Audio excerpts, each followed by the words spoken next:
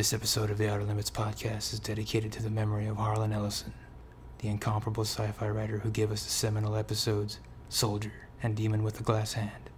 He was 84 years old.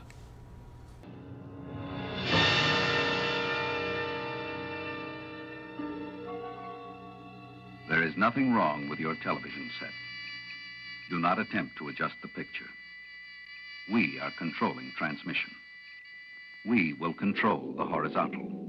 We will control the vertical. We can change the focus to a soft blur or sharpen it to crystal clarity.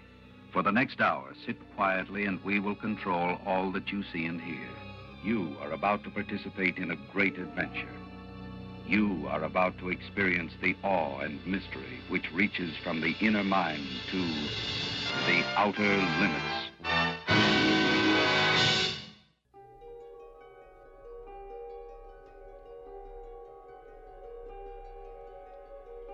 We've spoken before about the subject of guilt, how guilt can be the impetus for change in a person's life, be it good or bad, depending on the circumstances. Sure, it can serve as the catalyst for someone to clean up or straighten out their lives, but it can also send a person spiraling into madness. There's a quote from British politician Charles James Fox that states, "He that is conscious of guilt cannot bear the innocence of others, so they will try to reduce all others to their own level." We all deal with guilt or regret in some point in our lives, be it from something we did or something we failed to do. It isn't always easy to deal with, but we do our best and we cope. Every now and then we may come across an object or a person or a place that triggers the memory of that time. You're immediately thrown back into that headspace, and it can take quite a while to regain your composure. Now imagine being constantly reminded of that memory day in and day out. These memories slowly eroding any sense of self-composure there may have been. Would it be enough to drive you mad? What would you be willing to do to free yourself from such a nightmare scenario? When I think of guilt-ridden madness, one story that immediately springs to mind is Edgar Allan Poe's The Telltale Heart, where the narrator's guilt of a murder he committed results in him hearing the heartbeat of his victim emanating from beneath the floorboards where he is buried. In tonight's story, we meet Major Brothers, a man so haunted by a memory that he is very near the breaking point. Not helping matters is the fact that Major Brothers is stationed in the middle of the Arctic, far removed from any distractions civilization may have to offer. The Cold War was still very much close to hot war at this point in history. The military was maintaining an ever-ready presence across the globe. That way the US would be ready to launch a counteroffensive immediately in the event of an attack from the Soviet Union. To maintain this heightened readiness, military units were active on land, air, and sea 24 hours a day. That's an incredible amount of time to be confined to just a submarine or an aircraft or a base, and to be under that much stress. A year after the airing of this episode, we'll see the release of Stanley Kubrick's Dr. Strangelove, or How I Learned to Stop Worrying and Love the Bomb, which is one of my all-time favorite films. In that film we see an army base commander lose his mind and order a nuclear attack on Russia. So the fear of Cold War madness was very much in the public consciousness. So without the distractions of normal civilization, Major Brothers is stationed in the Arctic with only his thoughts at the end of the day. One can see the volatility of this type of setting paired with a guilt-ridden mind. This is fertile ground for the roots of madness to flourish. Can Major Brothers withstand this scenario? If not, how far would he be willing to go to reestablish any sense of normalcy? We'll have our answers shortly. One other aspect at play in this episode is Dr. Hamilton's machine that allows two individuals to share thoughts. It's a fascinating concept to think about. We encounter people every single day. Each person has their own story, their own unique perspective on the world. Just because a person nods and smiles doesn't mean that everything is particularly peachy with that individual. In some way, we all face a form of struggle, be it physical, mental, or even societal. And there is a great unity in shared struggle. If we had the ability to see the world through each other's eyes and share each other's perspectives, there's great potential for better understanding the world we live in, as well as the people we share it with. Of course, in reality, the thought of someone sharing your innermost thoughts is an absolutely terrifying idea, and everyone, including myself, would never undergo such a procedure. No matter how great the benefits are, the risks are just too great. especially as the control voice tells us when you include the human factor. Now, as always, I will be spoiling tonight's episode, so if you haven't seen The Human Factor, you can find it streaming on Hulu and in beautiful high-definition Blu-ray from the good folks at Kino Lorber. Now let's sit quietly and let Vic Perrin's control voice set the stage for tonight's episode, The Human Factor. In northern Greenland, the mountains stand like a wall along Victoria Channel, whose straight course marks the line of the Great Baffin Fault. Until recently, not even the Eskimos ventured into this Arctic waste. But today, as in other lonely places of the world, the land is dominated by those instruments of detection which stand as a grim reminder of man's fear of man. This is Point Taboo, a name given this predominantly underground base by a young officer who explained that the letters in Taboo stood for Total Abandonment of Better Understanding. Some 200 men and a few women make this their permanent residence. Their task is to maintain a constant alert against enemy attack and be prepared to respond to it devastatingly. First broadcast on November 11th, 1963, written by David Duncan, directed by Abner Bieberman, who makes his first and only contribution to The Outer Limits with this episode, cinematography by Conrad Hall. We open in Point Taboo in the middle of a snowstorm. A group of men are dragging a large container across the snow to the entrance of the base, where they carry it inside. I love the opening scene. You really get a sense of the isolation and you can feel the uneasiness creep in as you watch these men drag this cargo in a blizzard. The camera angles and movements really add to this. As the camera slowly creeps toward the entrance of the base, so too do we enter the story about to unfold. I also thought mentioning a younger officer naming the base Total Abandonment of Better Understanding was a nice touch. It's small, but it sinks the feeling of isolation just a little deeper in our minds. Once inside, the men place the container onto the ground. It's completely accident-proof, Colonel. This lead shielding keeps the radiation at a safe level. And the fissionable components are separated by graphite neutron absorbers. There can't possibly be a detonation unless the absorbers are removed. How's that done? By this bar. When it goes down, the absorbers are ejected, the bomb explodes instantly. Of course, the bar is locked in place. It won't be unlocked until the bomb is installed at the isthmus. And the keys to the lock? There's only one key. I have it. Then I must have that key. Major Brothers. I am the project engineer. The Heckle Isthmus must be destroyed. Now hand over that key, Major Giles. We've wasted enough time already. But Major Brothers... The Isthmus must be destroyed! Just then, an earthquake strikes the facility, causing the men to fall to the ground. The despondent man is Major Brothers, who is played by actor Harry Gardino, who appeared in numerous TV shows including Cheers, Hawaii Five-0, and in a Season 2 episode of Rod Serling's Night Gallery where he played Charlie Rogan in the segment titled The Miracle at Camafeo. The earthquake passes, and the men gather themselves as a voice comes over the loudspeaker. Attention, all personnel. Attention, all personnel. The disturbance you have just experienced was a minor earthquake. It's here. Our instruments It's finally here. that the epicenter is near the Hecla Isthmus.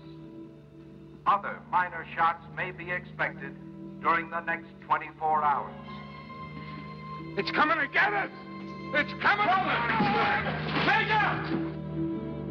Major Brothers rushes to the elevator and travels to the base entrance.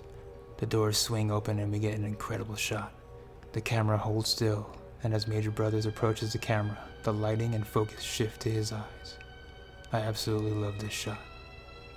Just then, a ghostly image appears, and Major Brothers stares frightened as the ghostly figure reaches out for him.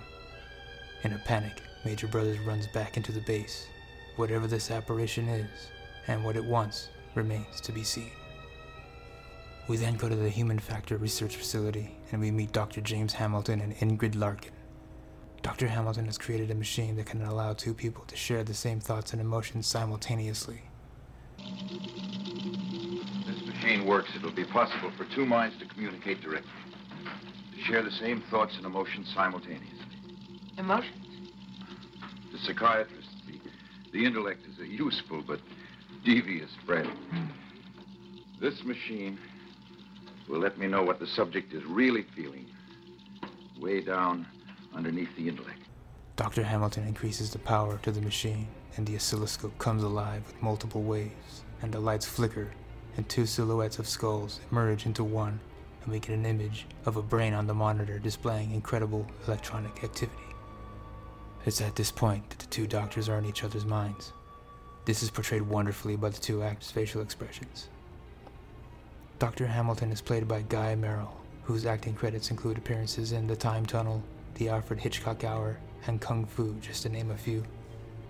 He also made an appearance in The Twilight Zone, where he played Sergeant Joseph Paradine in the Season 3 episode, Still Valley. Ingrid Larkin is played by Sally Kellerman, whose acting credits include appearances in Star Trek, The Alfred Hitchcock Hour, Hawaii Five-0, and Marin in recent years. She will return to the Outer Limits in the Season 1 episode titled The Bolero Shield. Here the two actors tell the story using only their facial expressions, which I simply loved watching. Backing the emotion shared in this scene is another amazing original score by Dominic Frontieri, which wraps around us like a warm blanket as we watch the scene unfold. Dr. Hamilton never knew Ingrid thought of him that way. Embarrassed, Ingrid offers to resign, but Hamilton persuades her to stay. Just then, the phone rings. It's Colonel Campbell. Yes, Colonel? What can I do for you?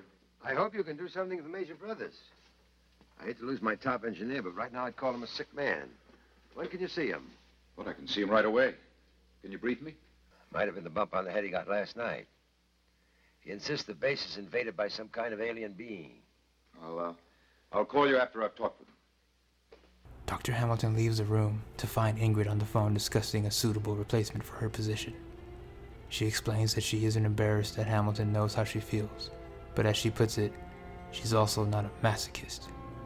As she shared his thoughts, she felt all his wisdom, insight, and dedication, but saw no room for love in his mind.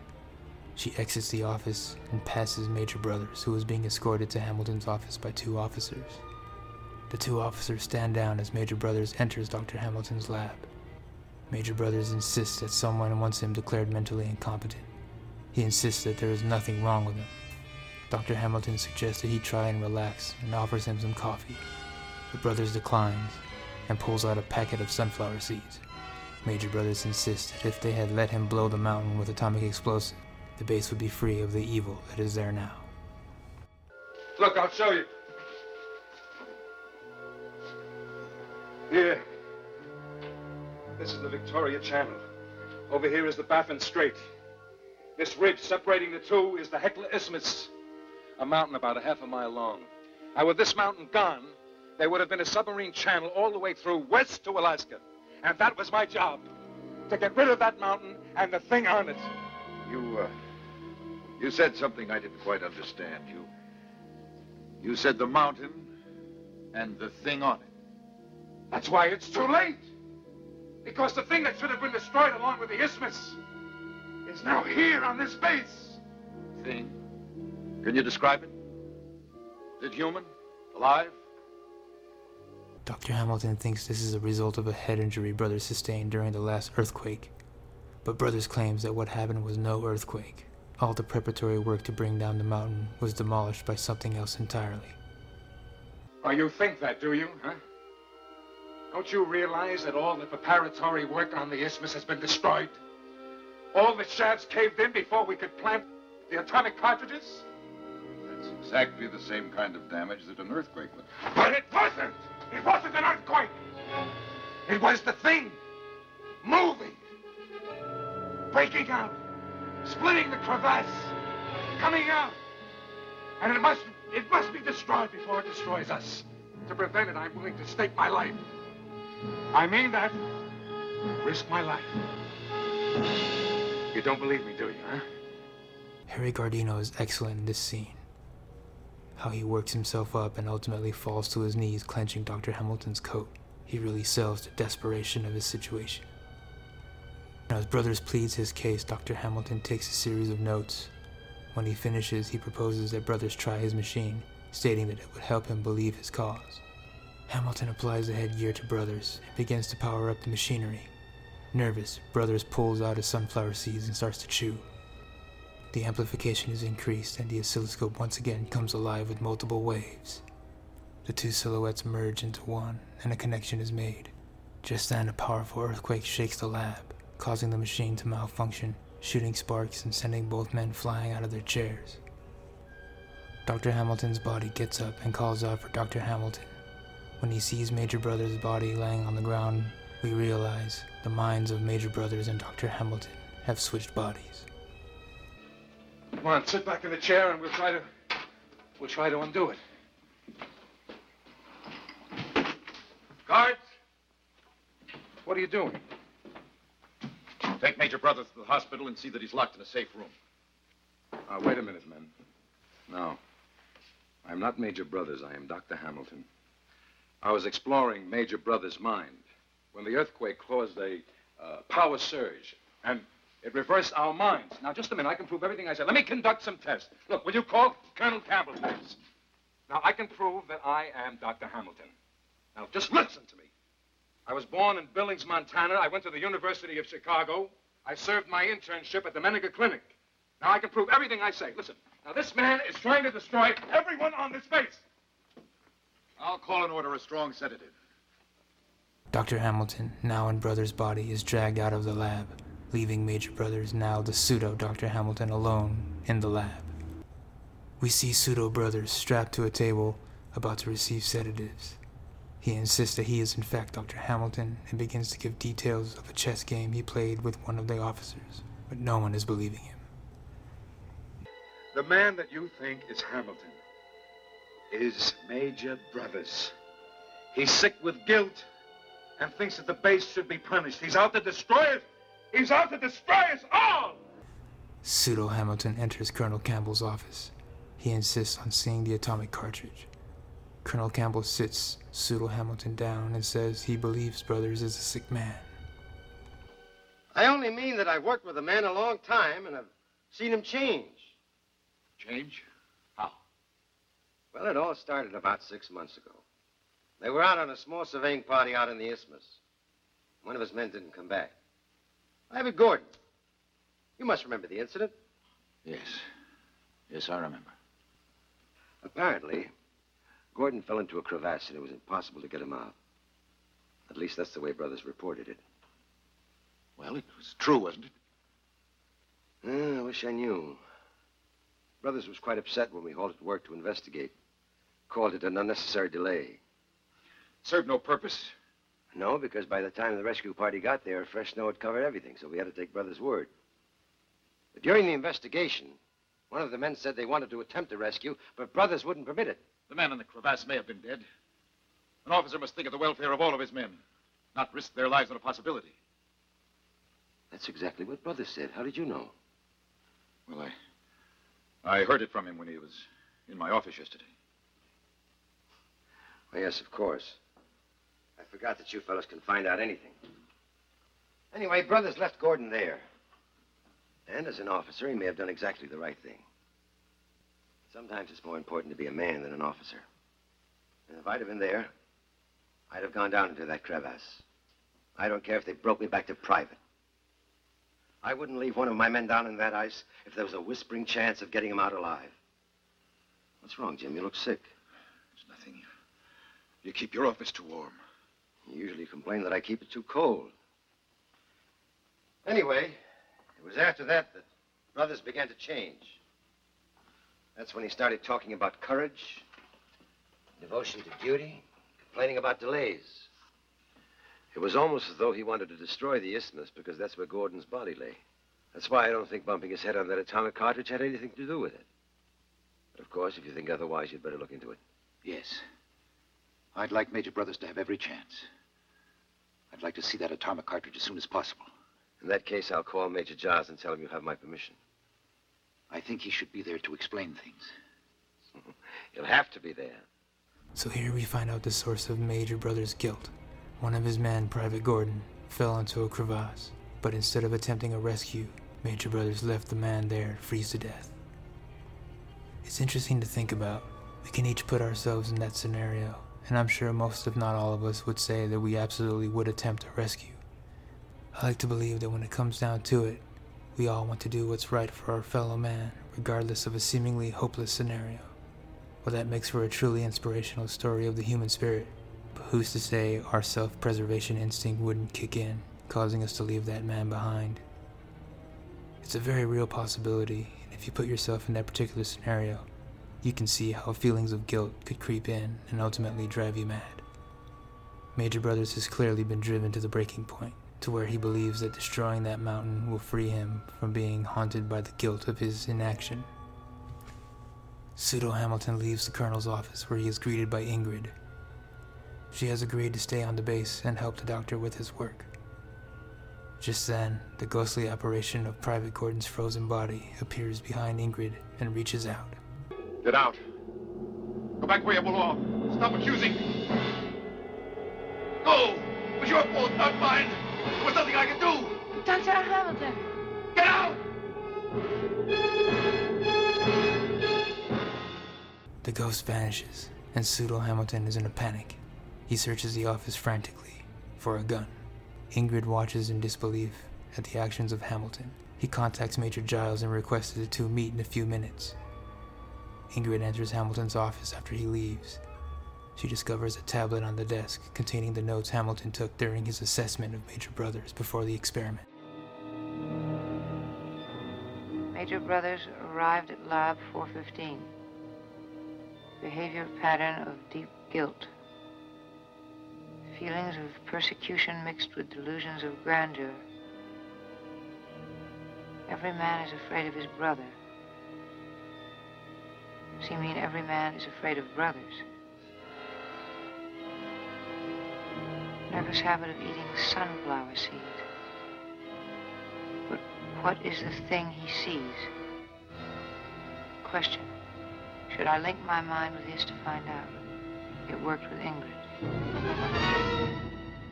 She places the tablet down and notices an empty packet of sunflower seeds nearby. She heads down to where Major Brothers is being held and tells the attending doctor that Hamilton asked her to speak with Brothers. She comes to the door and comes face to face with Major Brothers. The two stare into each other's eyes, and Ingrid knows the truth. Dr. Hamilton's mind is in Major Brothers' body. They won't believe you. That's what I've been trying to tell them myself, and they wouldn't listen. And now there's so little time. Major Brothers' mind is in my body. He means to destroy the base. Ingrid, you've got to get me out of here. How? The keys. You've got to get the keys. Meanwhile, Hamilton is with Major Giles. They are inspecting the nuclear explosive device. Giles tells Hamilton that the only way to initiate the device is with a key. It's not the kind of a key that you turn. It's a magnetic key. It fits into those two openings there and releases the controls by magnetic force. There's no movement at all. What does such a key look like? Well, I can't see what bearing that has on the case of Major Brothers, Doctor. But if you're interested, I can show it to you. Now, first, I'll need the key that unlocks the key. We see a set of keys left in the doorknob of a linen closet, while an officer is grabbing some sheets. Ingrid shoves the officer inside, locks the door, and takes the keys to Major Brothers' cell. She unlocks the door, and the two escape through an emergency hatch. Attention all personnel. Colonel Campbell speaking. Major Roger Brothers has just escaped from the hospital. I repeat, Major Roger Brothers. He is dangerous. I repeat, dangerous. Anyone seeing him notify security immediately. Ingrid returns to the office to await the arrival of Pseudo Hamilton. He rushes in and demands to know where the real Dr. Hamilton is. He rushes through the door of the laboratory, where he is tackled and disarmed by Ingrid and punched by the real Dr. Hamilton. While he's out, they apply the electrode to Pseudo Hamilton. The electrodes, hurry! Go ahead, kill me. That's what everyone wants to do, kill me. We're not trying to kill you. We're trying to save you. Turn it on. The machine powers up. Just then, Major Brothers, still in the body of Dr. Hamilton, grabs a gun from off the floor. Dr. Hamilton, still in the body of Major Brothers, tackles Major Brothers and delivers a knockout punch, but not before Brothers is able to fire one round into Dr. Hamilton. Both men fall to the floor. Brothers is knocked unconscious as Hamilton is bleeding to death on the ground. Help me. the electrodes. Hurry. Hurry. As the amplification increases, Major Brother sees the ghostly image of Private Gordon once again reaching for him. The machine powers down and Major Brothers falls dead. Ingrid tends to the fallen brothers. No, Ingrid, I'm here. Yesterday I found out that you loved me. I didn't place much value on it, Ingrid. I'm sorry. I guess I just never needed it. Too many people need it. What this world needs is more people who want it. How did you know it was my mind and brother's body? I thought you knew. It's your mind that attracts me most.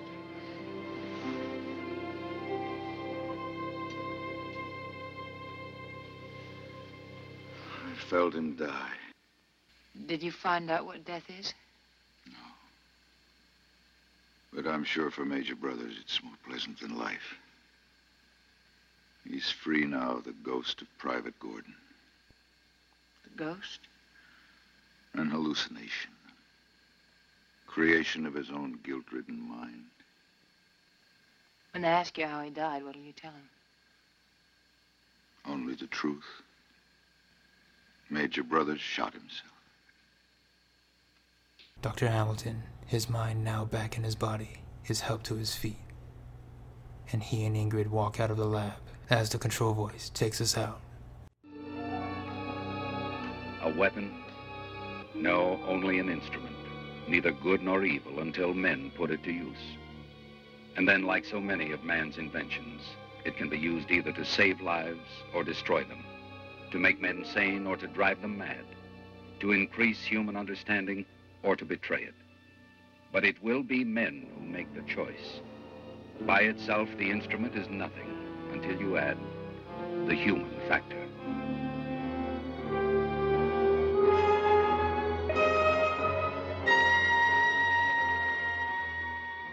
Another very enjoyable episode.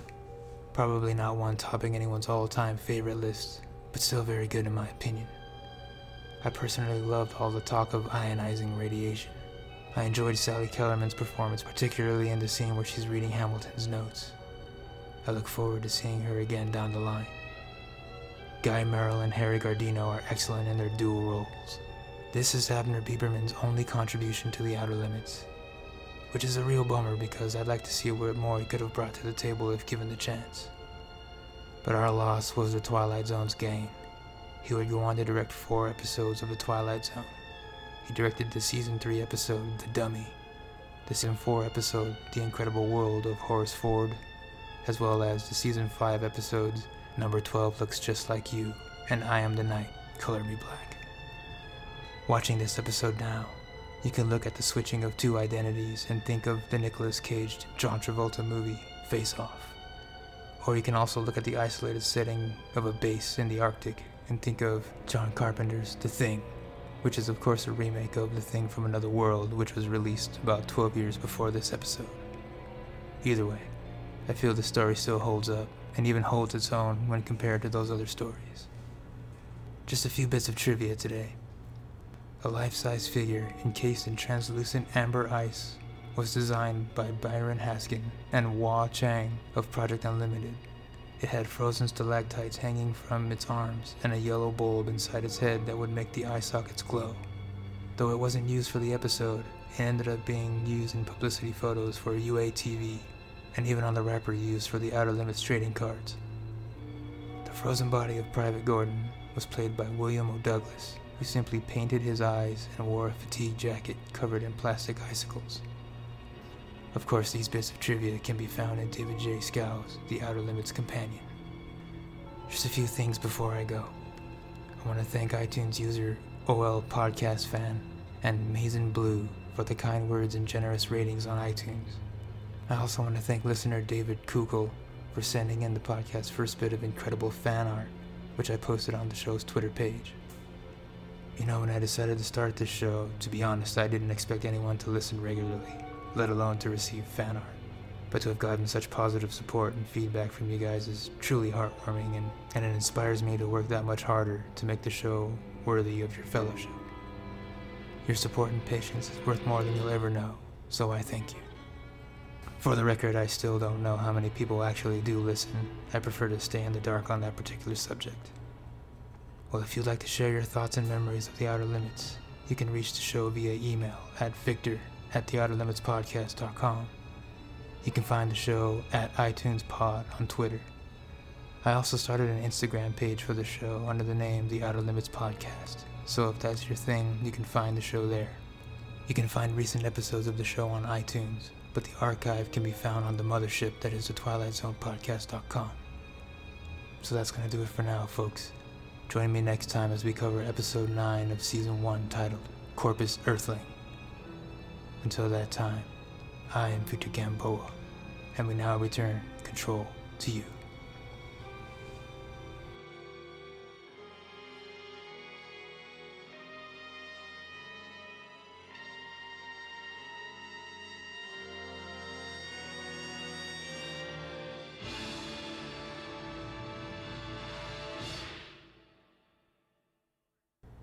Round the rugged rock the ragged rascal ran.